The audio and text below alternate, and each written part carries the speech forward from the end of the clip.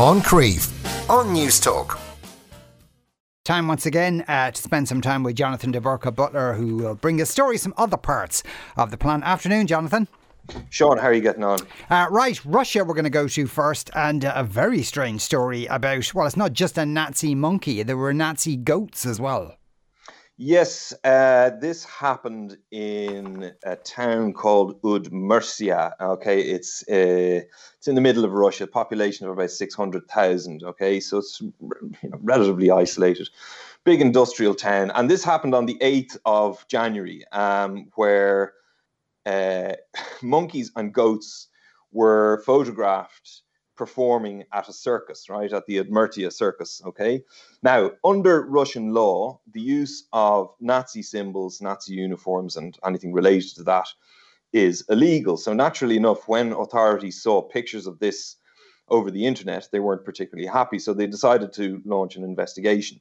They went to the circus and said, what's going on here? And the circus pointed them back to the local representative of the Russian Orthodox Church. So, as you can imagine, the authorities who were probably on a bit of a rampage took a step back because, dealing with the Russian Orthodox Church is probably as intimidating as dealing with Putin in many respects. And the church were the ones who actually commissioned this particular circus, would you believe? And it was apparently they who came up with the proposal of, using the monkey and the goats dressed in Nazi uniforms with swastikas and the like. And they basically said that they had been given an exemption, not them specifically, but back in March of 2020, Putin basically gave an exemption that allowed Nazi symbols to go on display as long as they created a negative attitude to Nazi ideology. And the church and the circus, obviously, as well, said, look, what we were doing here was you had ringmasters going around with these animals. The ringmasters were dressed in Russian uniforms. The Nazis were told to perform tricks. So it's a way of basically, denigrating or humiliating they're really humiliating the animals, but they're through the animals, they're humiliating the Nazis all over again. So this is the excuse that they gave. At the moment, the investigation is ongoing, but we'll see how it turns out. I imagine they might just get nothing more than a slap on the wrist, to be honest. That's a very but of course, in that the use of animals in circuses is that's legal in Russia, is it? It is still legal, yeah, absolutely. There's been no change on that. Right, Canada we're going to go to next, and they are considering adding the Proud Boys, who you just heard referred to in Henry's report there, to the list of terrorist organisations. Are there chapters of the Proud Boys, if that's what they call them, in Canada? According to people who are working in that sphere, and according to politicians, so I mean the whole thing obviously came to light after that whole mess up in the US Capitol about 2 weeks ago, and Canada, obviously with having America on its doorstep, reacted, and it was brought to light basically by the leader of the New Democratic Party, a Sikh by the name of Jagmeet Singh. He's been a politician in Canada for a while, relatively well known, and he basically say, look, their founder is Canadian and they operate in Canada right now, and that of course is a point. I mean, the founder Gavin McGuinness, who founded the Proud Boys back in 2016 and was also incidentally a co-founder of Vice magazine, as most people probably know, he's Canadian. And they first came to light, I think, back in 2018 in Canada, when a couple of them dressed in their black and yellow shirts and disrupted a protest by an Indigenous community over a statue that they were trying to get rid of. So you could argue, I suppose, that they have their roots in Canada. I think from the Canadians' point of view, it's probably slightly embarrassing for them. And so, if they're considering putting this designation onto them, it's probably a way of distancing themselves from the group as much as they can. Though it's not clear how active or not they might be in Canada, and really whether their beef is more with in the United States rather than in Canada. Yeah, I think so. They are active there. As I said, I'm not sure how much. I mean, so that basically any sort of research that I've done on it, the designation of this group as a terrorist organization would mean that their assets would be frozen and various different things like that. Now, how much they actually have in Canada is another question, but it might be a way of stopping them from moving assets to Canada as well, right? Basically, they're trying to stop people from like banks, other official organizations, from interacting with these guys. The levels of extremism, far-right extremism, white supremacy extremism, whatever we want to call it, in Canada are low, but they are on the rise, okay? And I suppose an indication of that is the fact that in 2019, two other groups were added to this terrorism list, which obviously includes ISIS and various other groups as well. One of them was actually Combat 18. So it's relevant and they are growing.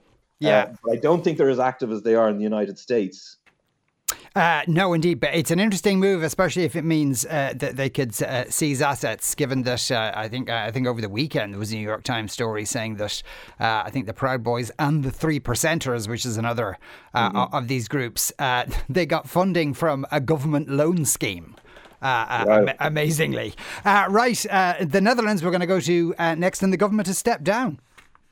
Yeah, Mark Rutte, who people will know, big tall lad with glasses. He's been the prime minister there for 10 years. And people who don't follow Dutch politicians might know him because he's quite involved in the last part of the Brexit negotiations and that kind of thing.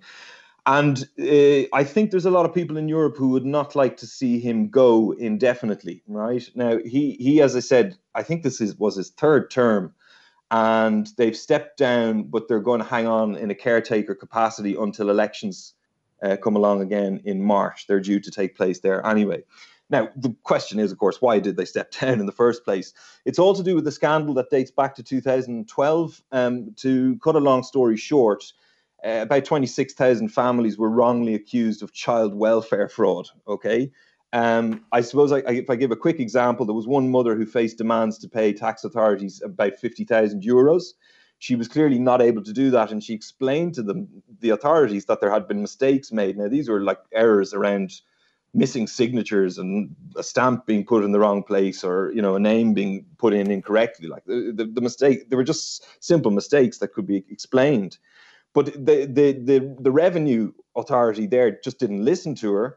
And her rent went into arrears. Then she couldn't pay her energy bills because they stopped her other allowances and benefits. And she ended up losing her child because of it. Now, the tax authorities last year admitted that they had made a lot of mistakes. And they also admitted, and this was the worst part of it, I think, from a PR point of view, if you like, was that 11,000 of the people that they investigated, or the parents that they investigated, were subject to scrutiny because they had dual nationality. So if you take the fact that most of these people would have been relatively poor, and then you mix the dual nationality side of it together, you kind of get a picture of what sorts of people they were investigating. And it doesn't really look good from the government's point of view. So that's why they've stood down and they've fallen on their sword. Right, Uganda we're going to go to next. As Jonathan was saying last week, there was a presidential election there. Museveni won, unsurprisingly. They've also become the latest country on that continent to restrict social media. Yeah, so unsurprisingly, as you said, Yoweri Museveni is 35 years or more in the office of the president. He won again last week. There wasn't too many observers at those elections, and fraud has been called. He won with 56% of the vote, which I suppose is relatively tight. His next nearest rival, Bobby Wine, got 34%, and there was 11 candidates altogether, and they got a few percentage as well. So that was unsurprising. I suppose when you look at it, though, there's questions around it. And one of the questions is, why was there a media blackout, or a social media blackout, I should say, just before the election and just after the election? And it's interesting because you hear about these social media blackouts all the time, but I didn't realize how many there actually were. And since 2015, this is according to a company called Surfshark that looks into sort of privacy protection and the like. They say that 15 countries have imposed social media access either before or during elections, as I said, since 2015. So it's interesting because I suppose it shows how important social media is right across the globe. But of course, at the end of the day, it only leads to one conclusion internationally, and that is, there's suspicions of, if not voter fraud, at least a lack of openness. And finally, Jonathan, why is the Sistine Chapel controversial in Sudan?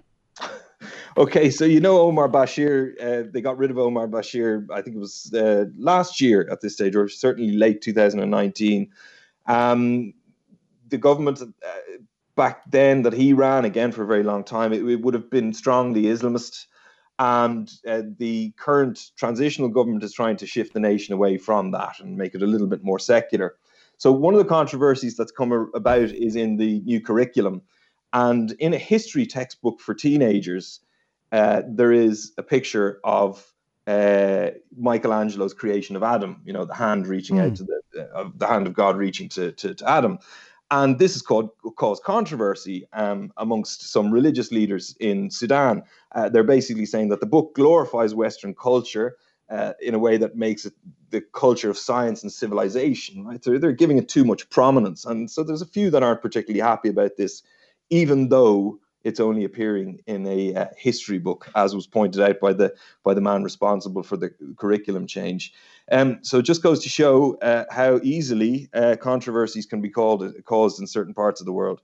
Indeed. Jonathan, thanks a million for speaking with us today. Jonathan de Burca-Butler there. You are listening to the Moncrief Show on Newstalk. Moncrief on Newstalk.